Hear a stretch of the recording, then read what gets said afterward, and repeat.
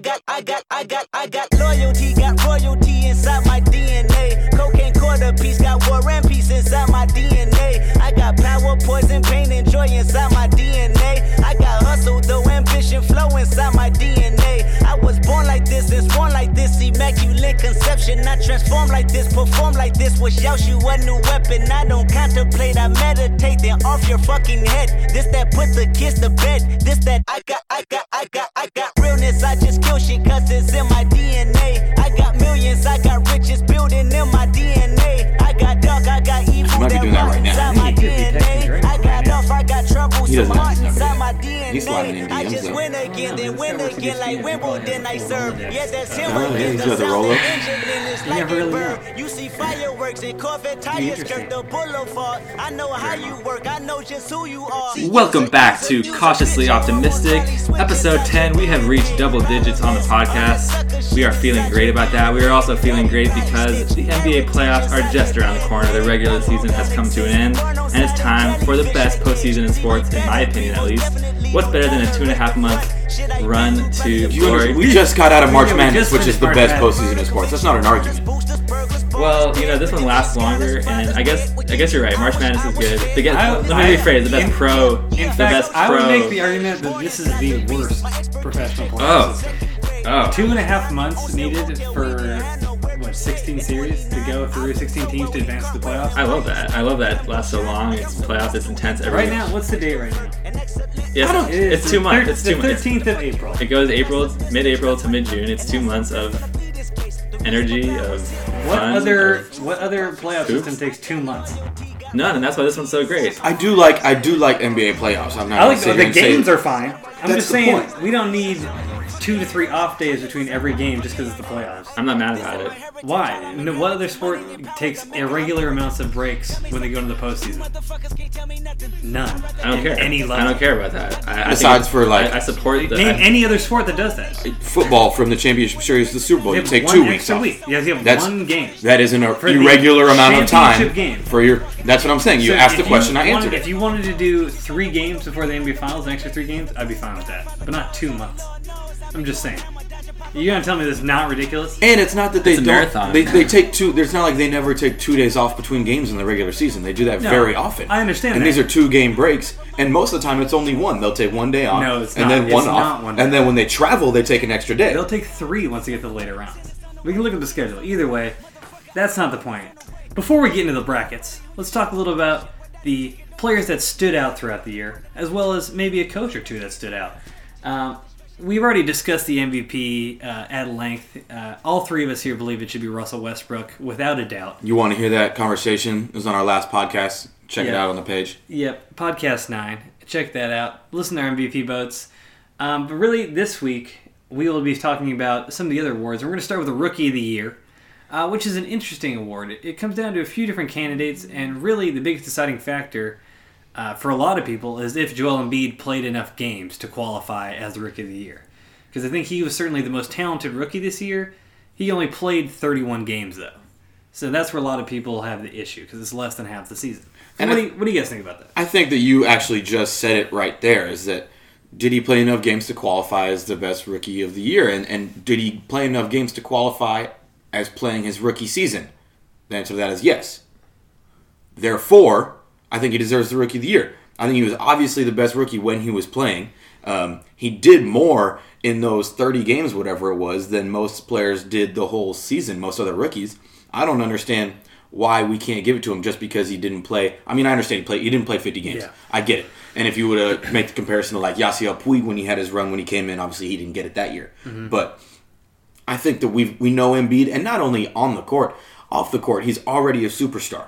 Yeah. Like this guy has transcended what most rookies are, and I don't see a reason not to give it to him. Social media savage, Go and ahead. we love it. And I mean, the argument against Joel Embiid as Rookie of the Year, obviously, yes, he was the most talented rookie, but if you look at any other award, MVP, Coach of the Year, all those awards, if we said that Russell Westbrook played 30 games, averaged a triple-double, we wouldn't give him MVP for playing 30 games, you know? I think it should be a full season award. Unfortunately, this really... Because I would have voted for Embiid easily if he played all the games, but Unfortunately, I do think that the amount of games does factor in here and will sway me away from voting for Embiid. And the other two candidates that I think it'll only come down to are Malcolm Brogdon of the Milwaukee Bucks, who was actually a second-round pick, that's kind of a cool story, an impressive story to go from a second-round pick into a possible Rookie of the Year candidate. And then also Embiid's teammate, Dario Saric, who kind of stepped into Embiid's void when he was injured and really turned it up in the second half of the season.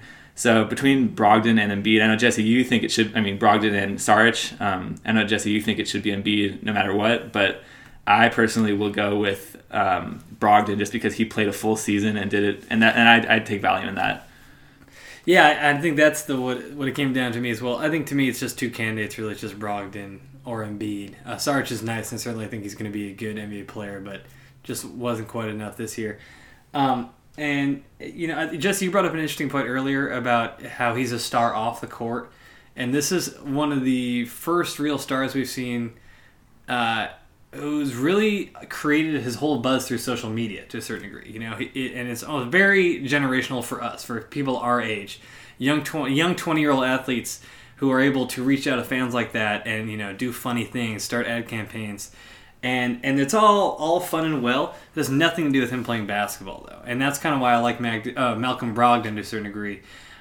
He resisted that, in a sense. The Bucks wanted to start a whole campaign. He said, no, I'd rather have you donate that money to charity and just, let my on-court actions speak for themselves. And his on-court actions speak loud enough. He's one of the most efficient. I think he was the most efficient rookie in the NBA. And he's certainly taken this Bucks team. We're going to go. I think I'm going to go into a lot more detail about this later, but just how big of a jump they made this year, and just that Bucks team has gotten so much better on a year-to-year basis. And this was the year they really kind of took that leap, and now they're into the playoffs. And Brogdon playing the full year, I think you brought up another interesting point, just with Puig. He maybe came in a month late, but he ended up playing the rest of the season. Let's call it 130 games. And those first 60 games may have been miraculous, just as Embiid's first 31 were pretty sensational. But he fell off, and we'll never know if Embiid fell off. And I'm not saying that he would have, because I think maybe by comparison, Embiid may have a little more talent and just raw ability in the NBA as compared to Yasiel and MLB. But there's still a chance for him to struggle, certainly. And we just don't know if that was going to happen. Brogdon played all the games. We know that's going to be his line the full year. And that's why I'm going with him. And I like Brogdon. I wouldn't be upset if Brogdon gets it, and I think he will end up getting it. I think most of the voters are going to say Embiid didn't play enough games. And my only other thought with this is that, and I know it's a difference. So like when we have LeBron, he'll play a 60-game season because he's going to rest 20 games just because they know they're making the playoffs and that. But we're still willing to give him the MVP even though he didn't play a full season. He was healthy for a full season, but he didn't play a full season. And I understand 60 games is double the amount of the 30 that Embiid played. But I think it's just something to chew on a little bit. And who knows? It would have been interesting. I would have loved to see what Embiid could have done when he was taken off that minutes restriction, too, because he was on a minutes restriction when he was playing his games. Yeah. So it would have been interesting to see what he could have done when he would have been playing closer to 32 minutes a game instead of the 20, 25. Did LeBron only play 60 games this year?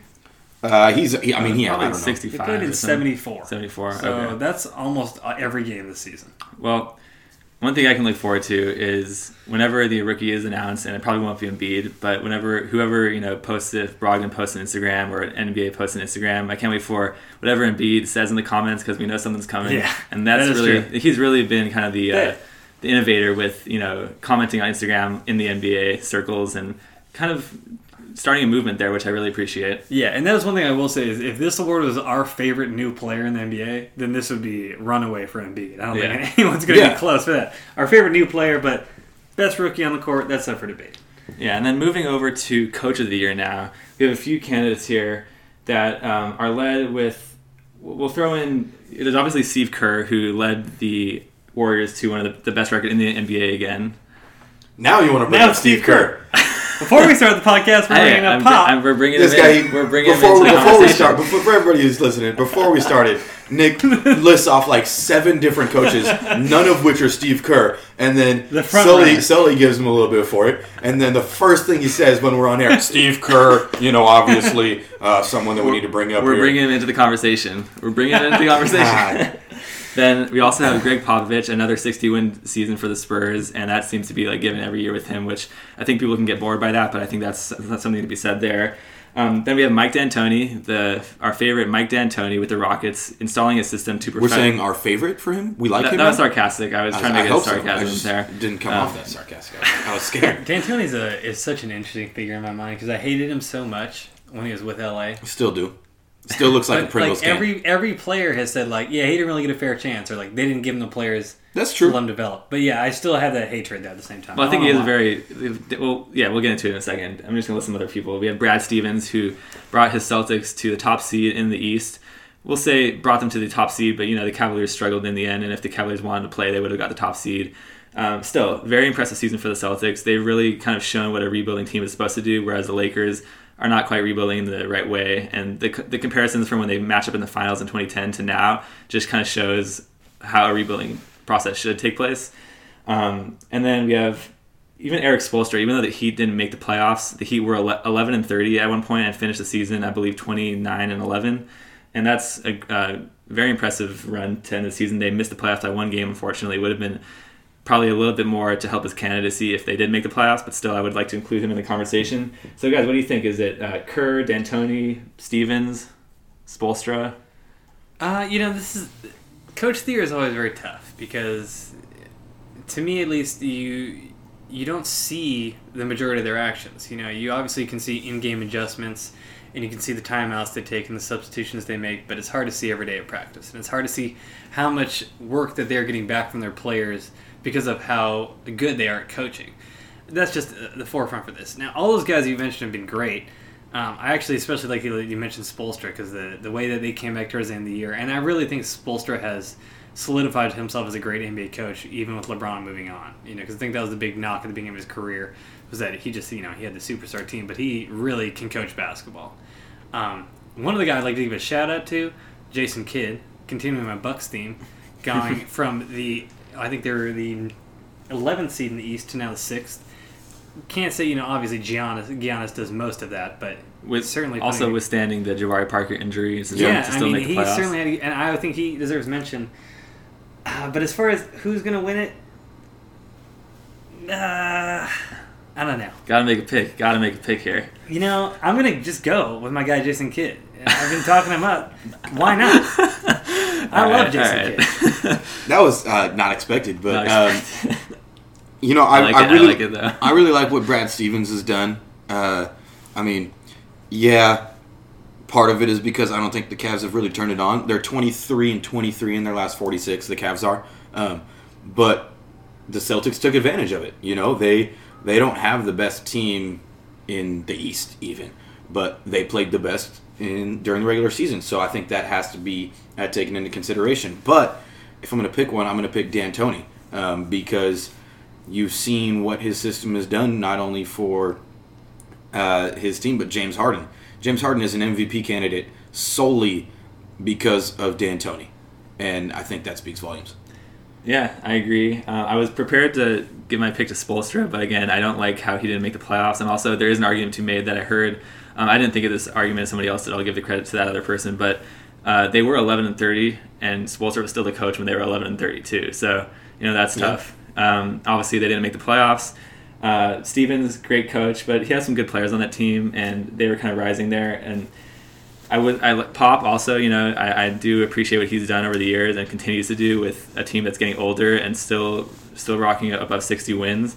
Obviously, Kawhi is a big reason for that on both sides of the ball. But like Jesse, I will have to go with Mike D'Antoni as well, just because the system it proves that if a coach has a system and has the right players, he can mold any sort of team with a good point guard and a very talented point guard like James Harden into a contender.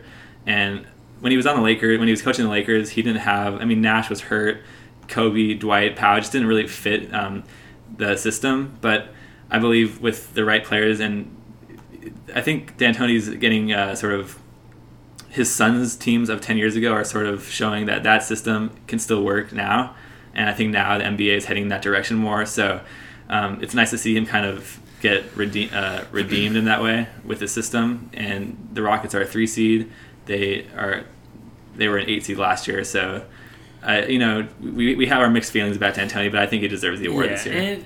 And going back, I think D'Antoni deserves all the credit in the world, but he has a top 3 player in the world on his team. And what he deserves the credit for is utilizing him in the right way finally. But he also has a pretty talented roster, I guess, and that's just always the issue I have here. Is like I said earlier, is you just don't know how much goes in behind the scenes. Like Pop, we can obviously tell how much work he does because he's consistently had these rosters that have had probably less talent than the rest of the league to put up the records that they have. The one team I guess that stands out that we did talk a little bit about was the Jazz this year. Quinn Snyder, I think, has also done a great job. Yep. That team, one of the most efficient defensive teams in the league, and just kind of, I don't know, Gobert has turned into a star now. I think that's probably credit to Quinn Snyder. Hayward's star. I know, we're just talking about the defensive end. Hayward was like the one guy that everyone knew. Yeah. Now, like, they gave Gobert all that money, and everyone's kind of like, what's going on? And then he's really just proven that he's a rock on the defensive end and on offense pretty good as well. So I think they all, it's interesting. So we have a Jason Kidd for Sully and then Keith D'Antoni. I'm going to go with Quinn Snyder, actually. I'll switch it over. Switching it up? I like those guys. I mean, it's the same thing to me. What does it matter? It's You're right. What does it matter? Neither of them are actually going to get it. Yeah. Too, so. Yeah. Well, I mean, those are guys that deserve it probably more than the star coaches for doing more this year than the other guys have. The guys have put in their time already, so I guess it just doesn't. It's a weird award to me. It's hard to explain. I feel like. Yeah. It's depending on how you look at it for sure. Yeah. Another award that we also have some different opinions about, or at least on the surface, is Defensive Player of the Year, the old Deep Boy, and there are a few candidates, only maybe 3 main candidates. No, there's not. There's not a few candidates, Nick. We're going to discuss some of these candidates here. There's one candidate. We're going to discuss some of them, and they are, of course, Kawhi Leonard, one of the best, if not the best, two-way player in the NBA. Draymond Green of the Warriors, the five tool master, can guard any position, or we're calling him a master. The Stifle Tower. He's calling him a master. The Stifle Tower, who we just discussed, Rudy Gobert on the Jazz. The Stifle Tower. In his defense, he did call him a tool master, which is actually more accurate. That's good. Yeah. So okay, Kawhi, Draymond, or Rudy.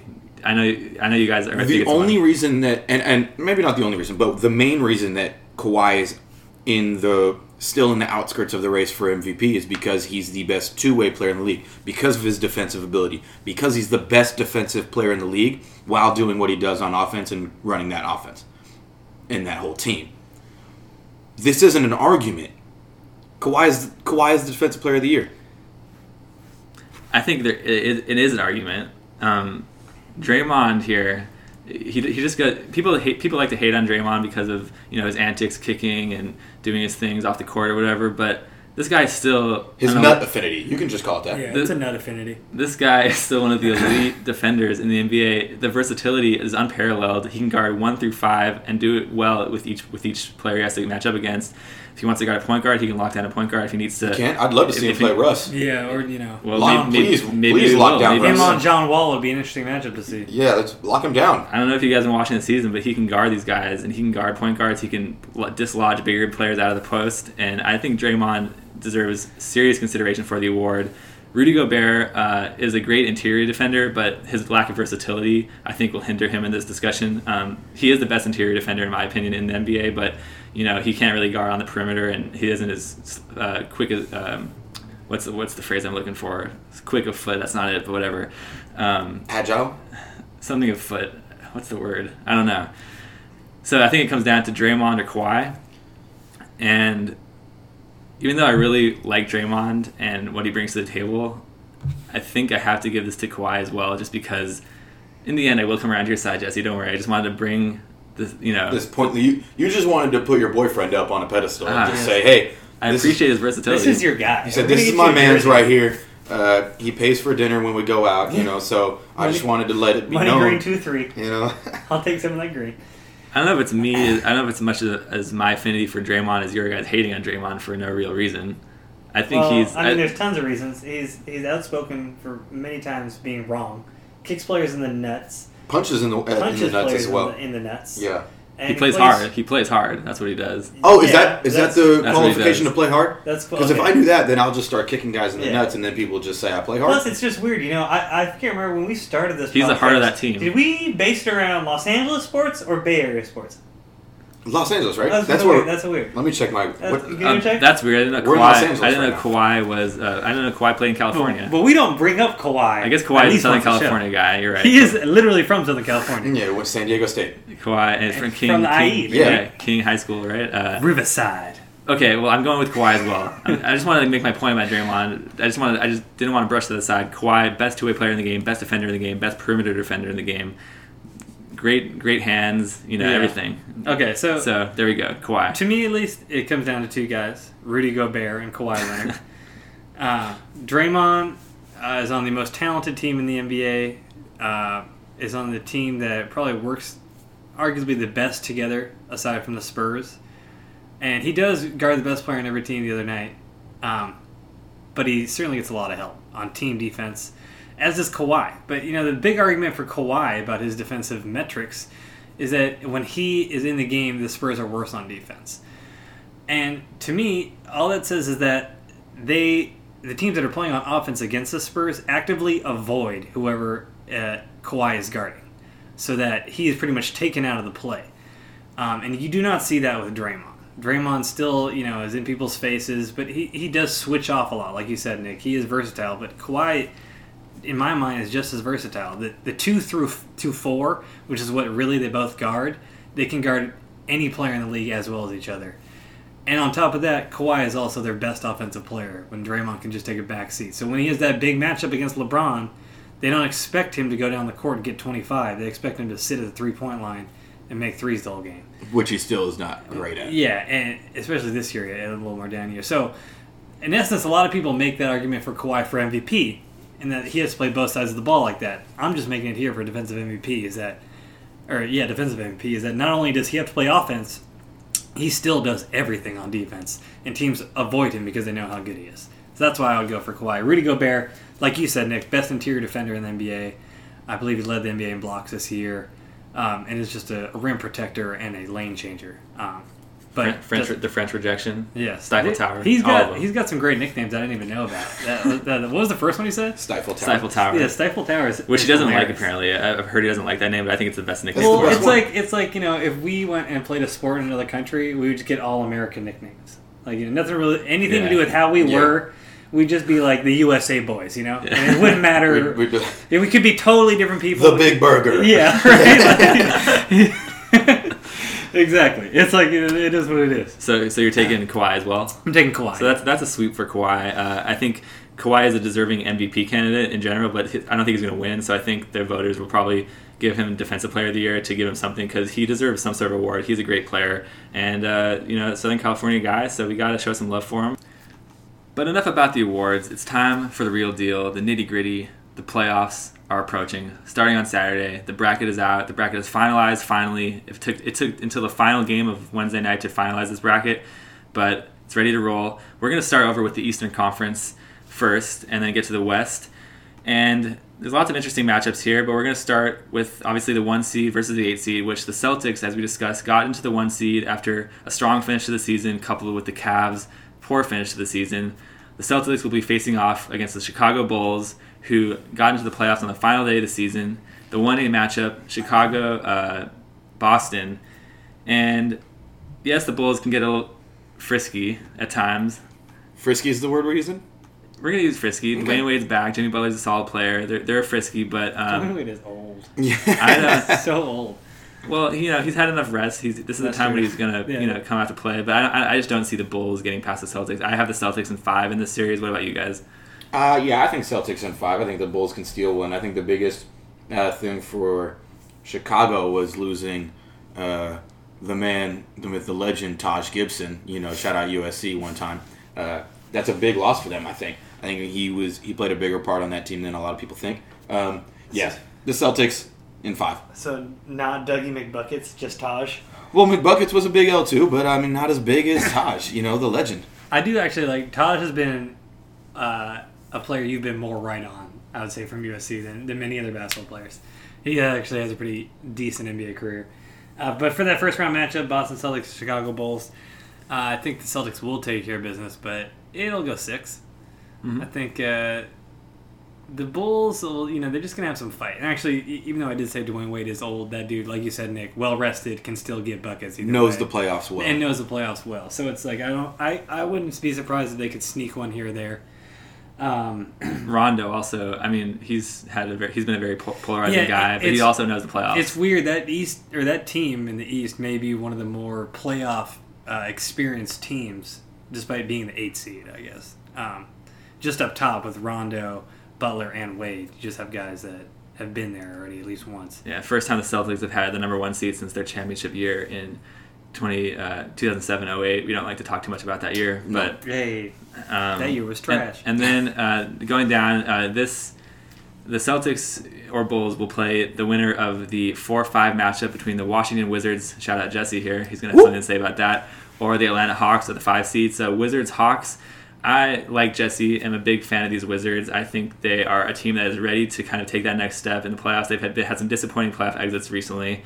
The Hawks, on the other hand, Dwight has to play well for them to win the series, I think, which, you can never really count on Dwight to play well in the playoffs, and I don't think he will this year either. The Hawks have had some nice little wins here against the Cavs in the regular season, but again, that's just the regular season. I'm going to take the Wizards in 6. They're going to win this in 6. The Hawks will sneak a few wins. Millsap is a good player. And, the Schroeder-Wall point guard matchup isn't very, very close, and I think that's going to be the main difference in this. I'm going to take the Wizards in 6. I think we all know where I'm going with this. Wizards are going to win this. I'm going to say in 5. I wouldn't be surprised in 6 just because the Hawks have enough talent to steal a couple. But this is the best Wizards team, since they've had Wall and Beal, like in the past 10, 15 years. Like, this Wizards team is really, really good. Beal is actually putting together a really good season when a lot of people weren't expecting. He's always been injury-prone. But Beal has been putting together a really good season. Otto Porter, Kelly Oubre. This team's got some guys that people aren't really talking about. They're flying under the radar in the East. They're going to win this in 5. Yeah, I'm with you, and you as well, Nick. I like this Wizards team a lot, too. And I think that this, right in between the 4 and 5 is kind of the line in the East where you see people who are legitimate playoff teams and then teams who are just happen to be within the best 8 records on the Eastern Conference. The Hawks are okay. They, like you said, they ended the year strong, but the Wizards are nice. And really what it just comes down to is Wall and Beal to me is just too good. Really to be stopped by the forces of the Hawks like that. It's just going to be quick 5 games. Wouldn't be surprised if it was even 4, though. Wizards, take care of business. All right. Very good. So we're all in agreement so far on the top of the Eastern Conference. On the bottom of the Eastern Conference now, in the 3-6 matchup, we might have a little disagreement in this matchup I can kind of sense. But it's the number 3 Raptors taking on the number 6 Bucks. And we know Sully is a Buck boy. # Buck boy there. We're going to call him that. I don't know if that's something that Sully would endorse. I just would like to say that I reject that. So we got the Raptors. Now the Raptors they loaded up for this playoff run. They got PJ Tucker, they got Serge Ibaka, Kyle Lowry is back healthy, DeMar DeRozan, superstar player, and they made the Eastern Conference Finals last year. They lost to the Cavs, and I think they're ready to kind of make another deep run in these playoffs. The Bucks, though, talented team. Giannis probably going to win Most Improved Player. Very talented. As we talked about, Brogdon, Rookie of the Year candidate. They have some guys. I just don't think they're experienced enough. They have not won a playoff series since 2000 and 2001 season. So that's almost 2 decades ago. And I just don't think that they have the experience. They're a very young team. The Raptors are a veteran team that has been here. Yes, the Raptors have struggled in the playoffs recently, but they're not going to struggle in this series. I'm taking the Raptors in 5. It's not going to be that close, even though the Bucks are an intriguing team. I really, really, really want to pick the Bucks. I really do. But the Raptors have too much. And I think a huge thing is still, and we talked about earlier, the fact that they still don't have Jabari Parker, I think was a huge loss. He was playing really, really well before he went down. Giannis is great. There's definitely an up-and-coming team. They're going to make strides next season. I see them in the top half of the playoffs next season in a 1-4 seed. But this is not the season for them. Raptors in 6. Oh, God. I really toss and turn over this. My boy.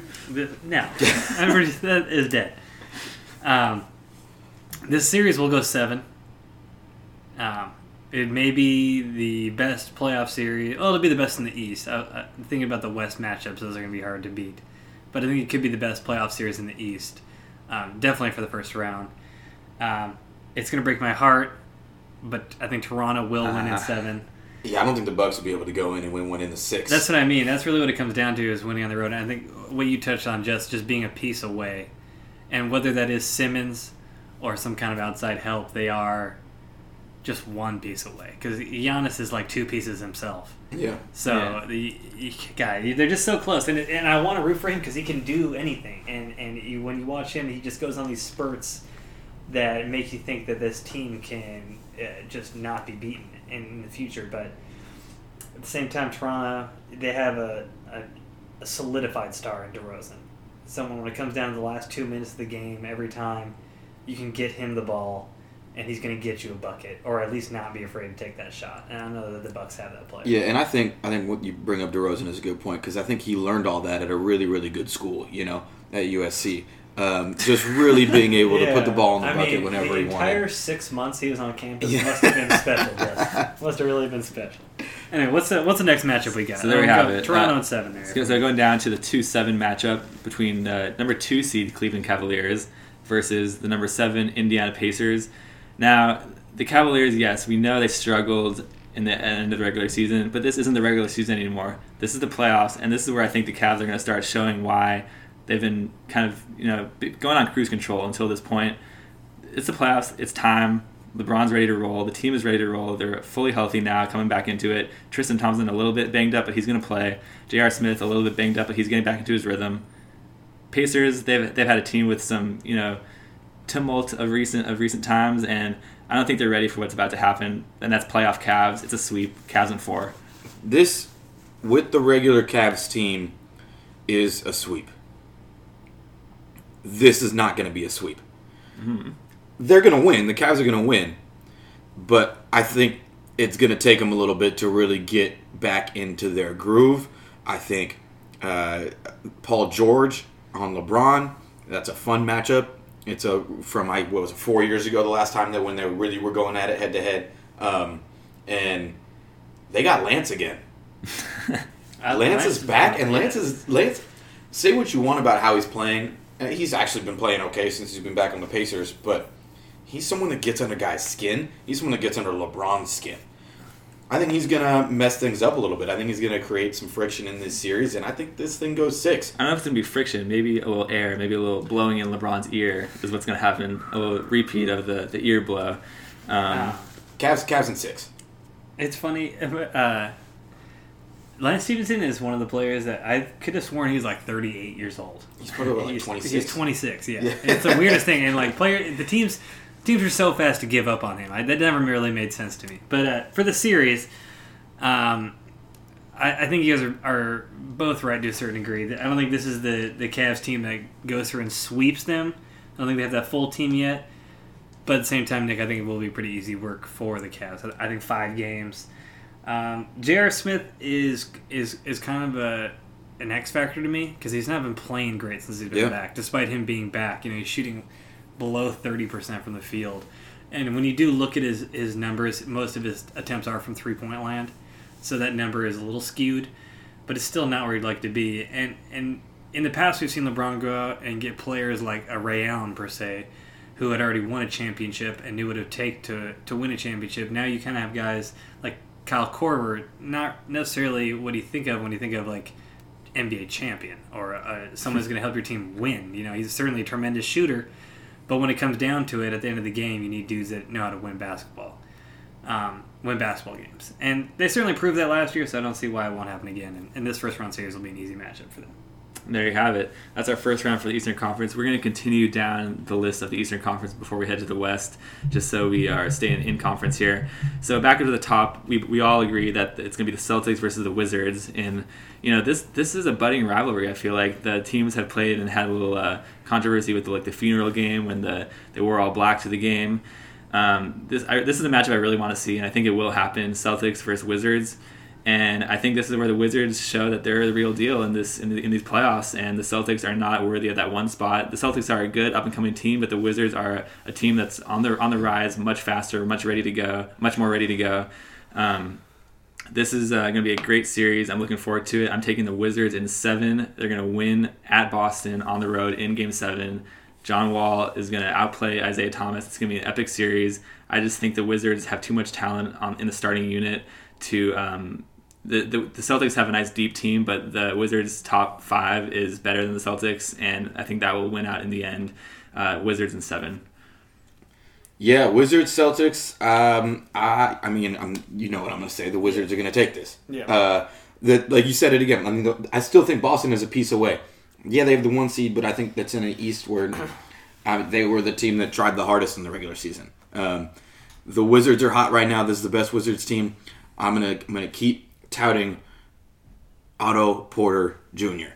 That's the X factor. My guy's gonna go on. He's been playing well all season.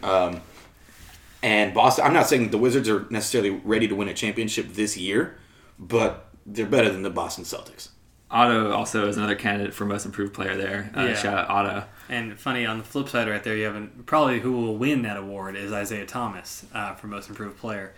And in this matchup, I'm going to stick with you guys. I think the Wizards will get this done in 6 games. I think they'll take care of it at home.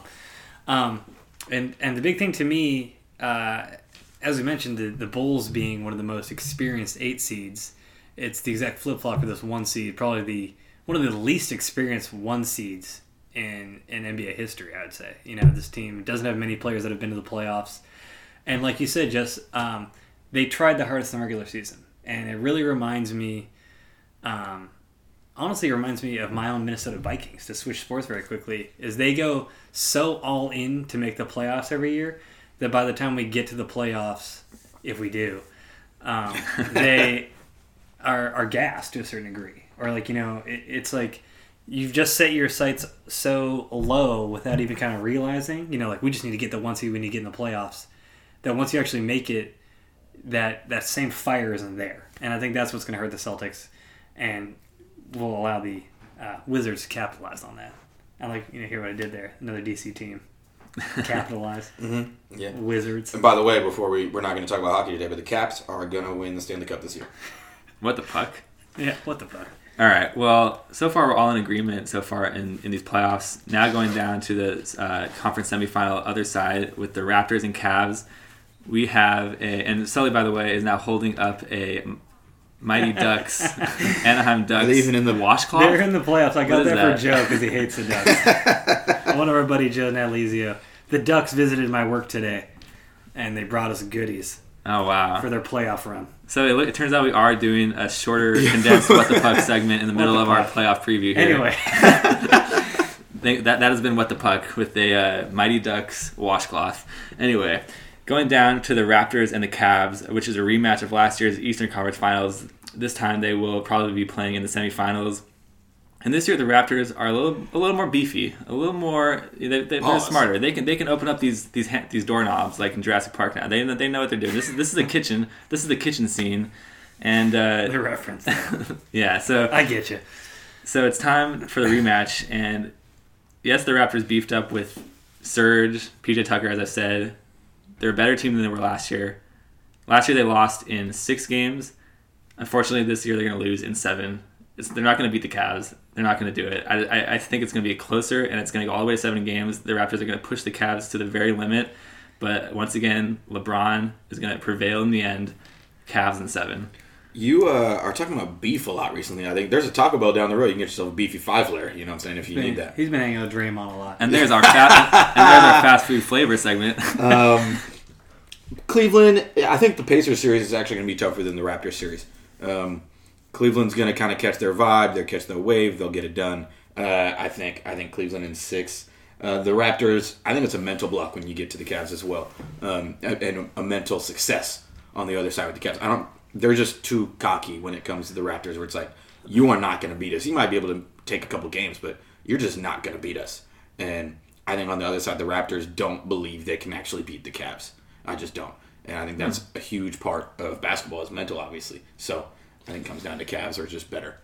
Yeah, and to me, this Raptors team is definitely upgraded talent-wise from last year. But last year they just had all the juice, really. They had Drake on the sideline all the time. They had their GM screaming at audiences, when they're holding pep rallies. They just had they had all this stuff kind of going on that made you sort of believe that they could do it. And that's sort of what you need more than just on the court stuff. This year, they it's almost like they kind of fell back to earth to a certain degree. No one's really talked about them very much, despite getting better and being almost the same seed. They don't seem like as good of a team to me, and I think this is the round where you see that. And I think honestly, the Cavs can win at 5. I don't think it's going to go more than 6. I'll go 6, but I wouldn't be surprised if they just really take care of business. At the same sense, though, if the Cavs are not taking business at this point in the playoffs, that's a really bad sign for them, because that is going to be trouble. And so for me, I'm just assuming they're going to be clicking at this point. And, so you got Cavs in 6, you said? Yeah, I'll go Cavs in 6. What was your game total? I would say Cavs in 6 as well. Drake brings more life, but the Raptors are going to take more L's. Oh, that's a good one. Yeah, there we go. That's a good one. That is very good. All right, so that brings us to the Eastern Conference Finals matchup, where we all have Cavs versus Wizards. Now, this is the series where if the Cavs are going to prove that they're still the top dogs in the East, they win this. If the Wizards are going to knock off the Cavs and reclaim or jump into a new throne in the East, this is a series where they have to show it. Unfortunately for me, I think the Wizards in their previous series against the Celtics are going to be a little too worn down. The Celtics have a lot of good defenders that are going to just wear down guys like John Wall and Bradley Beal to the point where I don't think they have enough firepower left or juice left or experience, for that matter, left to take out the Cavs in the Eastern Conference Finals. However, it will be a good series. I just see the Cavs prevailing here at this point, finding the rhythm to a greater extent and winning this series over the Wizards in 6 games. Cavs, Wizards, Eastern Conference Finals. The Cavs have been there before. LeBron has been to 6 straight NBA Finals, and that's where the streak ends. The Wizards are going to take down the Cavs. They're deep this year too. I mean, they picked up guys like Bogdanovic. They got Trey Burke. Bradley Beal's having the best season of his career. I want to mention Trey Burke as a factor. He's a nice little piece at the very end. Jonah's happy that I didn't. They're deep even to the end, is what I'm saying. They got guys that can play. This is a fun team, and they're feeling themselves. DC rising. The Caps are going to be on their way to win the Stanley Cup. The Nats are playing well. It's a fun city right now, and they're going to just take the energy that's around the nation's capital and put it into basketball. I think they're going to take the Cavs in 6. Wow. Because they can't do it. They won't do it in Cleveland in Game 7. Wow. Sully, what do you have to say about I don't that? know if you want the energy around Washington right now, but either way. Well, they'll channel the political negative energy into positive basketball energy. See what I'm saying there? That works. Yeah. First off, I mean, this is, like you said, Jess, 6 straight finals for LeBron. And I think this is going to be 7. I don't see them losing this series. But what I will say is that it ends at 7 because a team like Washington, a team like Boston next year will be, I think, too good at that point. And the Celtics team will have aged out to a certain degree. Especially they also might get a guy like Lonzo Ball in the draft. Yeah. LA Love. I mean, I hope he wouldn't go to the Celtics, but the Celtics could be looking at the number 1 pick in the draft right now when it's all said and done. This series to me is just going to be about, like I just said, if the Cavs are clicking, and if they are clicking, then I think LeBron is just going to be on that roll, and it's going to take him straight into the finals. But as you're saying, the Washington team is very talented, even aside from John Wall. Bradley Beal is one of my favorite players in the league. Markieff Morris has been balling too. Yeah. And great starting 5. So 6 games. Okay, 6 games, Cavs. So there you have it. Jesse thinks the Wizards are going to be in the finals this year. Sully and I believe it's going to be the Cavs. Just a quick recap of our Eastern Conference predictions. We have pretty much go chalk until the Eastern Conference Finals. That's Celtics over Bulls, Wizards over Hawks, Raptors over Bucks, Cavs over Pacers, Celtics over Wizards over Celtics for Jesse. Cavs over Raptors, and then of course the Eastern Conference Finals. As we said, Jesse has the Wizards and we have the Cavs. So that's it for the Eastern Conference. Now we go over to the Western Conference, West Coast, Best Coast, and it's time to start with the 1-8 matchup, where there's already been some news floating around in here between the Warriors and the Blazers. Now these two teams played in the playoffs last year. Blazers gave a little run, gave the Warriors a little run for their money, but I don't think it's going to be the same sort of situation. Despite what Damian Lillard says, his prediction, the Portland Trail Blazers point guard said that his team will win in 6 games, Gotta love the confidence, but it is quite irrational confidence because I don't see the Blazers winning 6 games, or I don't see them winning 1 game. It's going to be a sweep. Warriors in 4 over the Blazers. Portland's going to take 1, but that's it. I mean, Dame can do enough by himself to take 1, and on a Warriors off night where Draymond plays his best game, and then still is only putting up 14 points. So Dame will put up enough to take 1 win, but yeah, the Warriors are too good. Yeah, and the prediction is one thing, but you have to predict that. Yeah, what are you supposed to say? We're probably gonna lose this series. Yeah, we might pull a couple games out, but no, so I mean, good for him. I think what you suggest. I think they'll take the first game at home, game 3. Maybe if they're down 3-0, they'll take 4, but I don't think it'll be too tough of a series for the Warriors either way. 4 or 5 games. We'll go 5 because I like Dame so much. I just don't think the Blazers. Damian's a great player, and CJ McCollum is a great backcourt. They just don't really play much defense on the other end, and they're going to need defense if they want to have a chance to win any of these games. I just don't think they have it in them, and that's why I think it's a sweep. Anyway, we all think Warriors there, and then that'll take us to the 4-5 Clippers Jazz matchup. We have a little LA connection here, but not the kind of LA connection we would have hoped. Of course, we want the Lakers to be in these playoffs, and it might be a while before that happens. But hey, we got one team in here. It's the Clippers. I guess a year is a long I time. think next year will be the year. year. A year is a long time, technically. We love it. We're cautiously optimistic about the Lakers, of course. And the Clippers, the Clippers Jazz. This was the last series to be decided on the final night of the regular season, where it was going to take place. The seedings had to shake out there, but it will be a Clipper home game in Game 1. They will have the home court advantage.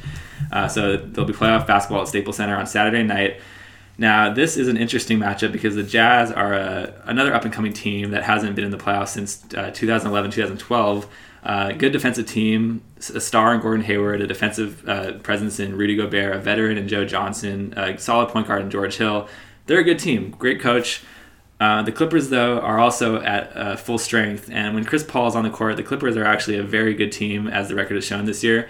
The Clippers can survive without a guy like Blake Griffin, but if Chris Paul is in there, it's tough, but he is there. They're healthy. Of course, they missed their playoff got ruined last year with some injuries. I think this will go 7 games, and with the Clipper home game in Game 7, I'll give the Clippers with the series win. I think if they were playing, if Utah got this 4 seed and was playing the majority of the series at home, this would be a 5-game series. So with Utah winning, now that it's switched up, I mean Utah's just a really, really good home team. So it's switched up. Clippers are going to be at home. This is now a 6-game series, and the Clippers are going to lose. Yeah, no, Utah's got this. They're going to be able to D-up. Blake Griffin is a one-trick pony when it comes offensively, and having Gobert come down and body these fools in the post. Hey, I think that's huge. I don't know, though. Blake's been popping from 3 lately this past month. He's actually been making multiple threes a game. If he can pull Gobert out there, I think that could give the Jazz a little bit of trouble. Just throwing it out there. I would let him shoot. Please. Absolutely. Like, if Blake Griffin wants to go shoot threes, he's my guess. He's been draining. If he wants to take 8 to make 2, like 6 points, good for him. I'll let him do that the entire game. To me, what I like to title the name of this series is The Beginning of the End. And that's when it comes to the Clippers. Because they will lose this series. And it will set off a chain reaction within the organization to realize that they're going to have to change something at some point. Oh, it's blowing up. And I listened to this the other day. I can't remember who was talking, but they're saying basically that maybe the Clippers are just okay with not sucking anymore. And that this is fine for them. Being the 4 seed is essentially better than being the 12 seed in the West every year, and they'd rather do that and not win a title than suck. But at the same time, Steve Ballmer doesn't strike me as the type of guy who's okay with complacency. So he would want to advance. So really, just when it comes back to this series, I think Utah is too good on defense. Gobert is the X factor inside. The Celtics' big advantage is that they have the Twin Towers down there who are so athletic, but then when you kind of just can cancel one of those out, especially if it's Blake, you're going to make DeAndre use an actual skill set on the offensive side rather than just alley-oop it to him. He's not really an effective player. And I just think it's a coming out party for the Jazz. And it's a big year for them. Great coach, as we talked about, Snyder.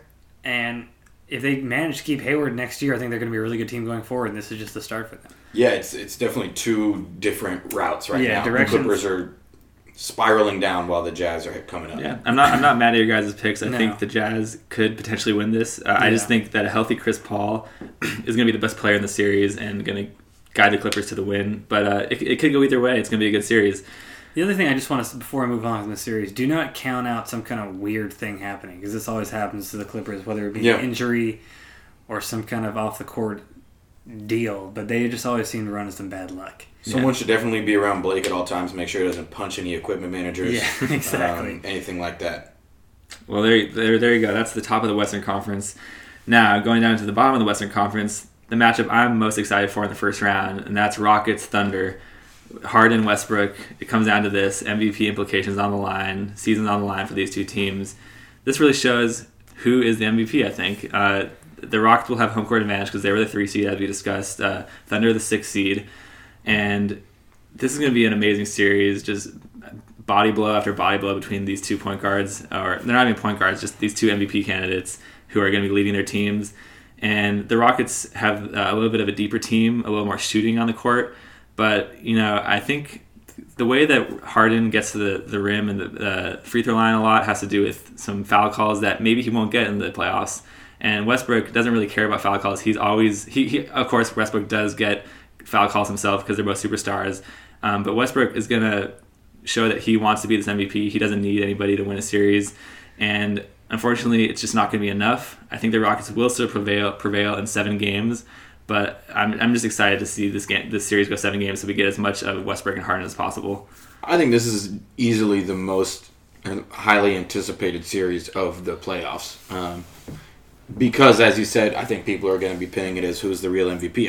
I'm not doing that because Russ is the MVP either way. But it's going to be fun to watch them battle it out because I think that's both of Harden and Westbrook's mindset is going to be as well. They're really battling to prove that they're the MVP. Harden said, it's about winning.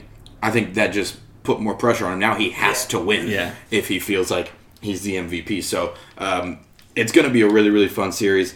This is when Steven Adams likes to come out and play, and Shine is in the playoffs. And they got my guy, Taj Gibson. So that's a big play. Dougie McBuckets surrounding, and of course the best player in the league right now, Russell Westbrook. The Thunder pull it out. I do like the pick. I just want to say Taj Gibson is the kind of guy who you want on your team in the playoffs, as opposed to say like a Ryan Anderson on Houston, a softer guy who's going to be hanging out at the 3-point line a lot. You want these kind of hard-nosed guys like Taj Gibson, which is another reason the series will go 7. You say the Thunder are going to pull this out? Yes. In 7? I think 7, yeah. They're going to win on the road in Game 7. Wow, yeah. So Russ is going to... Okay, there you go. There you have it. So that's a classic Russ performance, too. Yeah, and I think what both you guys mentioned is that this is like a lot of people are touting this as like basically, a real-life example of this MVP race on the court. And that's what I don't think it should be. It's not. Yeah. The award is about the regular season. That award is about individual performance. It has nothing to do with the team series, But it's too easy to make that relation, so everyone's going to do it either way. And when it comes to the mindset, specifically for those 2 stars, that's where I think the differentiating factor is. I think Harden does care what everyone thinks, and he cares if he wins that award. And this isn't to say that Westbrook doesn't care, but, like, in my mind, like, Do What I Want is a perfect song for him. Because he is not going to be influenced by anyone. He's not going to bend to anyone else's will. He's going to play his style of basketball, which he showed this year. Everyone criticized him all year. Everyone said this is going to be the ball hog year for him. And you can make that argument after this year that kind of maybe he did ball hog, but he also averaged a triple-double. So he pretty much shut up anyone there is to shut up. He did it his style. He did it his way. And I just don't see a season like that coming to an end so soon. So I'm with you on this. I've got Thunder in 7 games. But this will undoubtedly be the best first-round playoff matchup in the West. There's so many good ones. I think that like on-court, that Bucks series in the East will be very good, but this just has so much hype surrounding it, has so much baggage just for these, this 3-6 series. It's crazy, and I think the Thunder will take advantage. Not take advantage, they'll just get it done. And I think, like you said, Jess, Russ, Game 7, it's going to be another one of those. One of those dumb 40, 15, points. and 15. Yeah, it's going to be stupid, and I wouldn't be surprised if he hits a game winner to send them in the next round. Okay, so you guys both have the Thunder there. I wasn't bold enough to make the pick either, Rockets. I just think one more point about the Rockets. I think they have a little bit deeper bench. 2 6-man of the year candidates on the same team with Lou Williams and Eric Gordon. I just think that's kind of where the series might turn once those 2 superstars get off the court and when the second unit comes in and the Rockets have the advantage there. But hey, we'll see what happens. I can't wait for it. Unfortunately, it is the last game this weekend on Sunday night, so we have to wait for it. But the anticipation will only make it that much better. And then going down to the last first-round matchup of the Western Conference, that's the Spurs and the Grizzlies, the 2 and the 7. They played in the first round last year, and the Spurs swept them. I'll give the Grizzlies one game here because they have Conley playing really well this year. Marcus Gasol is back playing well for them, but they're not going to beat the Spurs. The Spurs are who they are. They're a great team in the playoffs, and I have the Spurs in 5. I really wanted to see Memphis play Golden State in the first round because I think that would have been a really fun matchup. But unfortunately, we've got the Spurs and Memphis. I'm the same with you, Nick. Memphis will pull out one, but that's just about it. Yeah, and this is tough for me personally because this is a team I was huge on all year, Memphis. And, that's very true. And I still love Memphis' team a lot. I just think the West, their issue is that they haven't progressed as much as the rest of the West has. They've kind of stayed with that team. I still like Gasol and Conley a lot. Randolph's getting up there a little bit. His mobility obviously is not getting any better. Not that it was great to begin with. I think the Spurs will win this in 5, but I would like to give a shout out to Mike Conley as well. After receiving the biggest contract in NBA history, I believe, unless it's been beaten now, has had the best year of his career. And that dude is, a lot of people talk about for point guards, you sleep on Dame, sleep on this and that. This dude, consistently one of the best players in the NBA without really needing or wanting any attention. Also, an interesting fact, I don't think he's ever gotten a technical foul his whole career, which speaks to the level of character for him as well. I certainly couldn't do that. I almost got teed up in a rec league game last week. So to do that, when the game really matters, is impressive. But that doesn't going to help you in the playoffs anyway. So San Antonio at 5. All right. That's our first round predictions there. And moving on to the semifinals, going back up top, the old, you guys have Warriors and Jazz. I have Warriors and Clippers. I'll start with my Warriors-Clippers matchup. And as we've seen this year, the Clippers just simply cannot beat the Warriors, and they're not going to beat them in this series either. It's not going to be close. It's going to be just a repeat of what we've seen all year in the past 2-3 years. Clippers might get one thanks to a good tandem performance of Blake Griffin and Chris Paul one day, but this is going to be Warriors in 5. It's going to be quick and easy, and the Clippers, as you guys predicted, will probably blow up after this matchup because, again, they cannot get past the second round, and they will not get past the second round this year. Yeah, so Clippers Jazz here. Warriors Jazz here, and the Warriors are too much. The Jazz aren't ready. I'm going to say a sweep, honestly. I don't think the firepower really matches up well enough. I don't know if Gobert is quite good enough offensively to really make an impact and really take advantage of the fact that the Warriors do lack some height and the big man. Like Zaza Pachulia is just not going to get it done as we go further down the line. But, Warriors sweep. Okay. The Warriors are going to win this series, but it's going to be closer than a lot of people are giving the Jazz credit for, I think. During the regular season, and I know how much we kind of have a distaste for regular season basketball to a certain degree, but they split. They went 2-2. And none of the games were exceptionally close, except for the most recent one that the Jazz won by 6 points. Just a couple days ago, actually. Now, I think that's a great sign for the future, but in this matchup, like you said, both of you, too talented, too good. I think they'll go 6 games. And I think it could even be 2-2 at one point. But I think in the end, the Warriors will just take care of business. Yeah, just my 2 cents on a possible Warriors-Jazz matchup. I just think the Warriors are too good of a team in terms of they'll be able to pull Gobert away from the rim to kind of neutralize him with their shooting, and he just won't be effective in the series as much as he has in the regular season.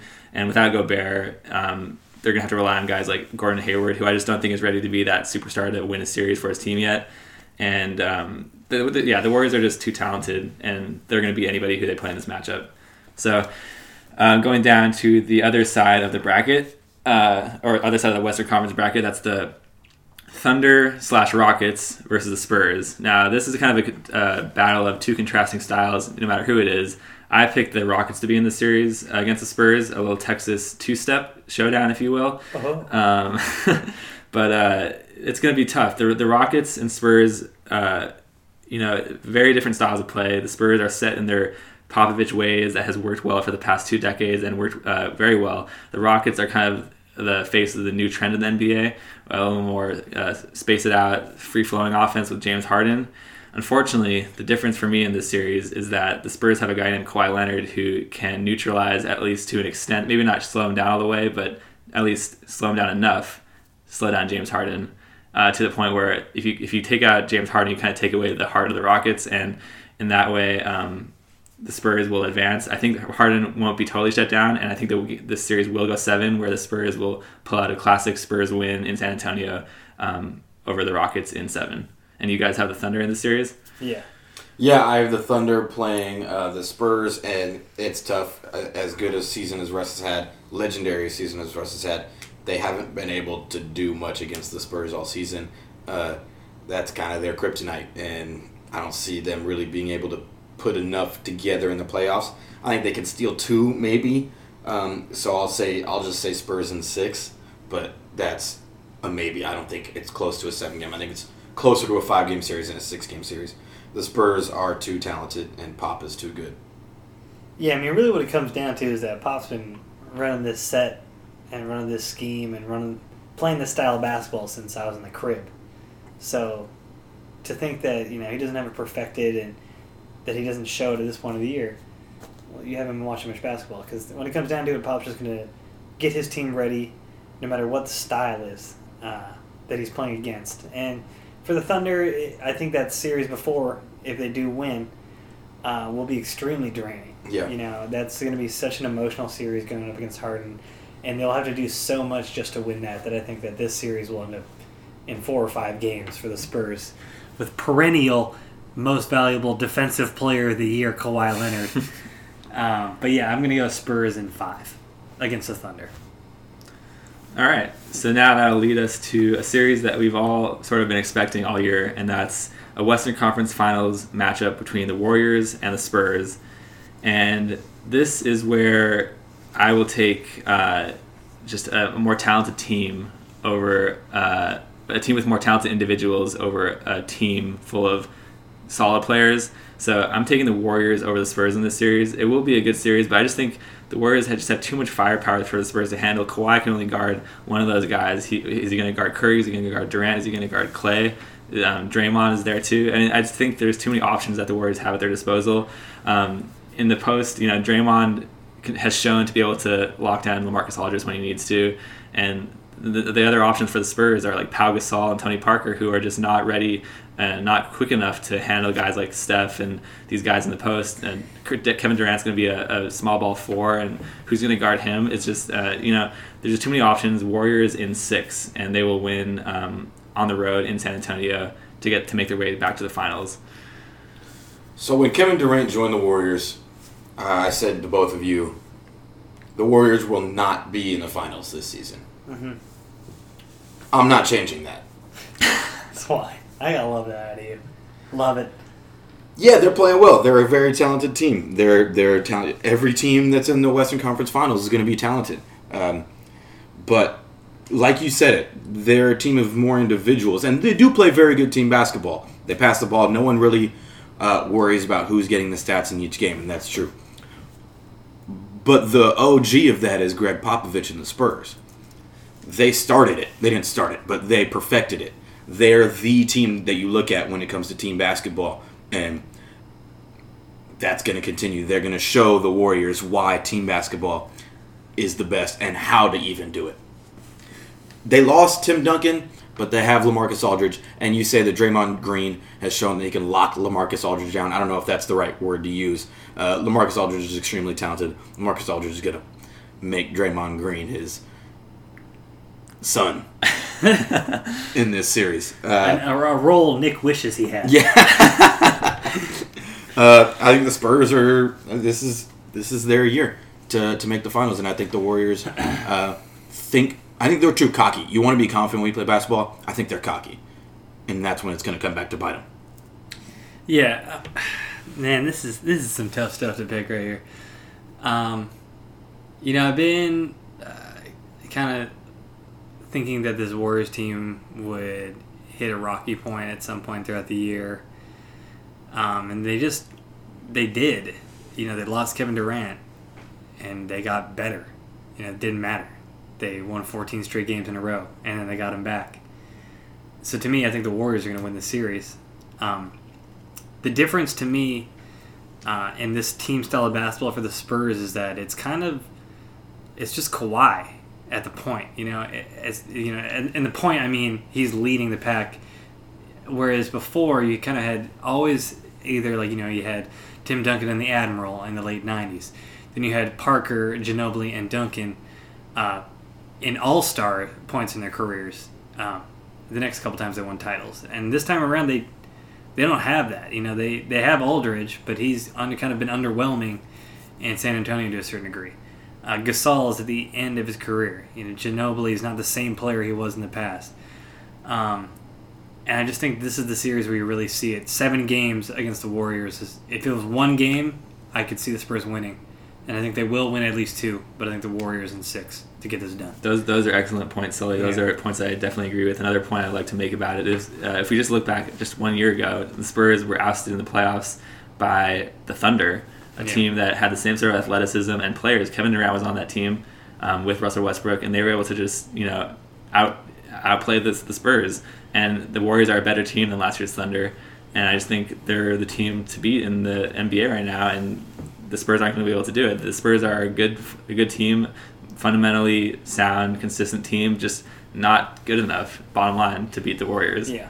Essentially, that's what it comes down to, is like what you started with, just too much talent.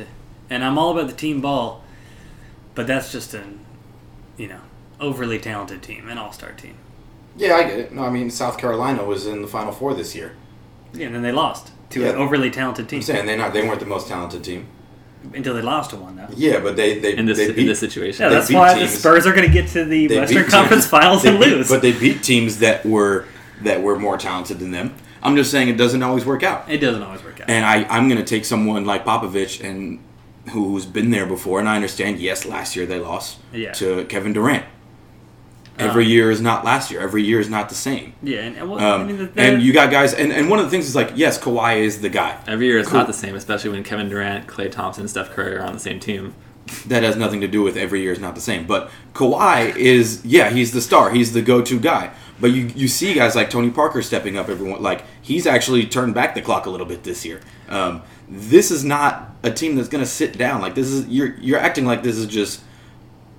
I know you guys didn't say it, but you're acting like it's a sweep. I'm not saying it's going to be a sweep. I say Warriors in 6. Spurs will win some games, show that they're still Spurs, but they're not a team. They're not the Spurs who are going to beat these Golden State Warriors. And it's about longevity in these series. It's not a short spurt here. It's a length. And I agree. And being able to just kind of be an athletic team, the Spurs are going to count on those days to bounce back. The Warriors, they could play 7 days in a row, and it probably wouldn't be as big of a difference for them. You obviously never do that in basketball, but they're a younger-legged team. They're a younger team in general. Yeah, but when is that talented? The fact that they're younger and the fact that teams are more younger than the Spurs and more athletic than the Spurs has never hurt them in the past. Yeah, they've never been the youngest or the most athletic team in the league, and yet they still have 5 championships. But they were also younger at every point besides this. Yeah, the Warriors were also younger every year before this. No, but I'm saying they had get talent. older. They had but they had youthful talent. Now they have Kevin elder Durant. They have I mean, no, I'm talking about the Spurs. The Spurs, but it was old man Kawhi. Duncan and Manu, and every year we would come in and we the year that they beat the Heat, we're coming in and we're saying when was the last year they won a title? Probably the Heat. 2014. 2014, the Spurs. The Spurs. And so that was probably the end of their era. And then the last 2 years we said it was the end of the Spurs era every other year, and they kept winning. I don't see a difference. But they also had Tim Duncan that whole time. They don't have him anymore. Yeah, they have a player who's better than Tim Duncan right now. LaMarcus Aldridge? LaMarcus Aldridge right now, or last year, is better than Tim Duncan at the end of his career. Yeah, but who would you rather have in the playoffs? This season? Well, right now, Tim Duncan's been sitting around all year, but last season, I don't know. I'm just saying, just look at last year, Jesse. They lost to the Spurs, lost to the Thunder, a team that was very similar to these Warriors in that they were athletic, explosive. We're just making the same arguments over and over again. All right. Well, let's just doesn't make them wrong. We'll let it play out. Jesse has the Spurs in the finals, which is a valid point to make. We're not going to argue fully against it. Sully and I just disagree with it. Respectfully disagree. We disagree. We disagree. And it's great. It's great to have disagreements in these podcasts, and that's why we love it, and that's why we like you guys listening to us disagree. Like I've always said, hatred is the strongest foundation for any friendship. Yeah. So if we're not arguing, we're probably doing something wrong. Right. So we reached the finals, the NBA finals, and Sully and I both have a rematch of last year. Actually, it's going to complete the trilogy of this matchup. Mm-hmm. Cavs, Warriors, third time in a row meeting the finals. I love the storyline. I love the matchup. And I love a different result this year because I love these Warriors. I said it at the beginning of the season. I'm not going to change my pick now. Just too good of a team. Too much talent. 3 of the top 10 players in the world on the same team. The Cavs only have 1 of the top 10 players on the world on their team, potentially 2. But I just think the Cavs have, they've been tired this whole year. We've seen it. They're going to be in the playoffs. They're going to be winning the playoffs. But like I said in the predictions earlier in the Eastern Conference, they're going to play some tough series against the Raptors and the Wizards. They're going to win those series, but I think they're just going to get a little bit drained. I think there will be an injury or 2 along the way because these Cavs are an older veteran team that without much depth. And I think it will catch up with them. LeBron will be LeBron again. But as we've seen, when LeBron is just LeBron and doesn't have any help, they lose like they did 2 years ago to the Warriors. I think it's going to be the same thing here. LeBron's run will not be. He'll not be able to defend his title. This is the Warriors' year, and they will win in a rather quick series. Actually, it's going to be Warriors in 5 to win the NBA title. Jesse? Well, I have a completely different finals than both of you. I have Wizards and Spurs in the finals here, and like you know how tempted I am, but I can't do it. This is class. I mean, Scott Brooks and Greg Popovich have matched up in the playoffs so many times. And Pop has always and will always get the best of Brooks when it comes down to a playoff series. And that's the monkey on Scott Brooks' back, I think. And while I love this Wizards team, they're not ready to do it yet. And I think I'm just going to quickly Spurs in 6. And let this go on. I don't need to say much else. I'm proud of how far the Wizards have hypothetically gone in my bracket. And I'm proud of this team and what they've done in my mind. So I'm going to leave it at that. Spurs in 6 over the Wizards. Yeah, man, this is so hard, Simply for the fact that you have one side of my mind using reason and logic and looking at stats and seeing how good the Warriors are. And then the other side is just like, dog, you're going to go against LeBron again? You tell me you didn't learn this lesson last year. You never go, don't go against LeBron unless you're playing the Wizards.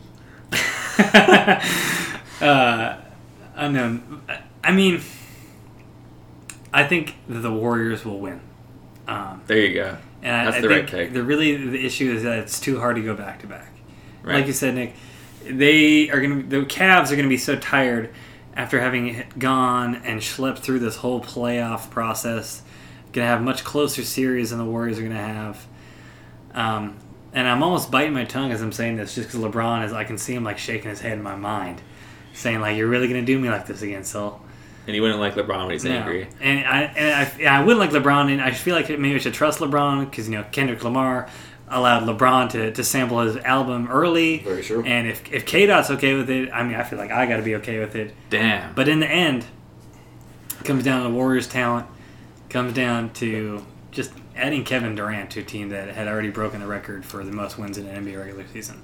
This pick was made for me when I woke up on last year's 4th of July morning. When I woke up to my phone and I saw the decision that Kevin Durant made. It was a shocking decision, but the pick was made for me that morning, and I'm not straying from that. It's unfortunate because it's that we already know what's going to happen in the NBA season. But no, we're NBA fans. We like watching the season. We like watching guys like Russell Westbrook have those kind of seasons. But when it comes down to it at the end, just you can't beat a team that has the talent the Warriors have on it. It won't happen. And I don't. Even LeBron, one of the greatest players, if not the best player in the world right now, or that we've ever seen. Yeah. One guy's not going to be able to beat a team with very comparable players to his skill level in KD, Klay, Steph. So let's just springboard this into maybe a nice little question to wrap up.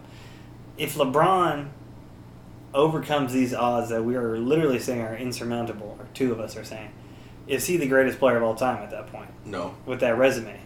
Why not? I mean, as far as yes. an individual player, who was better than him in NBA If history? LeBron... Like, who has willed more teams to finals? Who is better? I mean, you could make the argument stats-wise that, like Will Chamberlain was better. But the argument I always make is that the players that were playing 40, 50 years ago were not physically as gifted as well as were in leagues that had less talent overall. So their stats would be different today. And people can argue against me saying that he's still great, but I will never change my mind on that because I've seen it. We grew up. If we don't think that we're the best generation of athletes right now because of science and because of watching people in the past play, then that's an issue. In no other field in the world do you regress like that, or at least not advance. So I think... That's a giant question, Sully. I think it's probably better saved for a bigger discussion, which we will have on this podcast. But just to answer it briefly for you, I already think LeBron is a top 3 player of all time. And I think it really just comes down to LeBron and MJ for me. And we can argue about this later. But I think if LeBron does win this particular finals with this particular odds and stakes at the line, I would really have to consider putting him at the top. But again, that's very hypothetical. That's why I brought it up too, is because specifically these odds in the playoffs. Not that he just will add another title, but because how much you'd have to overcome. And I think that is a great discussion to have. Yeah. We can make a full podcast about that. Actually, we will see. In 4 to 6 months when the NBA playoffs are over, we can reconvene. Maybe we'll come out of hibernation, and we can discuss what really has happened. But to be clear, we will be having more podcasts within the next 4 to 6 months.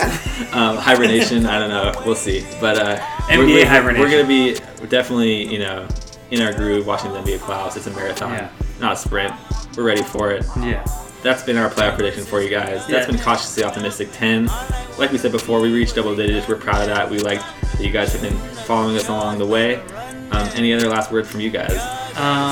Just a couple, follow us on Twitter, @CautiouslyPod. Follow us on Facebook. Nick has promised us that specifically on Twitter, if we get to the 100 follower mark, which may seem like not the highest number, but we are very proud of every single one of our followers. Trying to get to that century. If we get to that century mark, Nick will release a freestyle rap. That has been promised. Has been promised. That's not even a joke. I'll promise again right now. It's going to happen. Get us to 100, and you'll be hearing some bars, some flow, whatever you want to call it, from Nick O. Already starting right there for a little preview. So just hearing that, you can tell you're really going to want to hear really want to do this from Nick O. The show. For those of us that are strictly Facebook followers, maybe time to make the Twitter the best social media account to own. It's a fact. Why not follow us on both? But anyway, thanks again, folks. This has been the NBA playoff preview. Go Wizards. And we will see you very, very soon. Enjoy the playoffs, everyone. Thanks.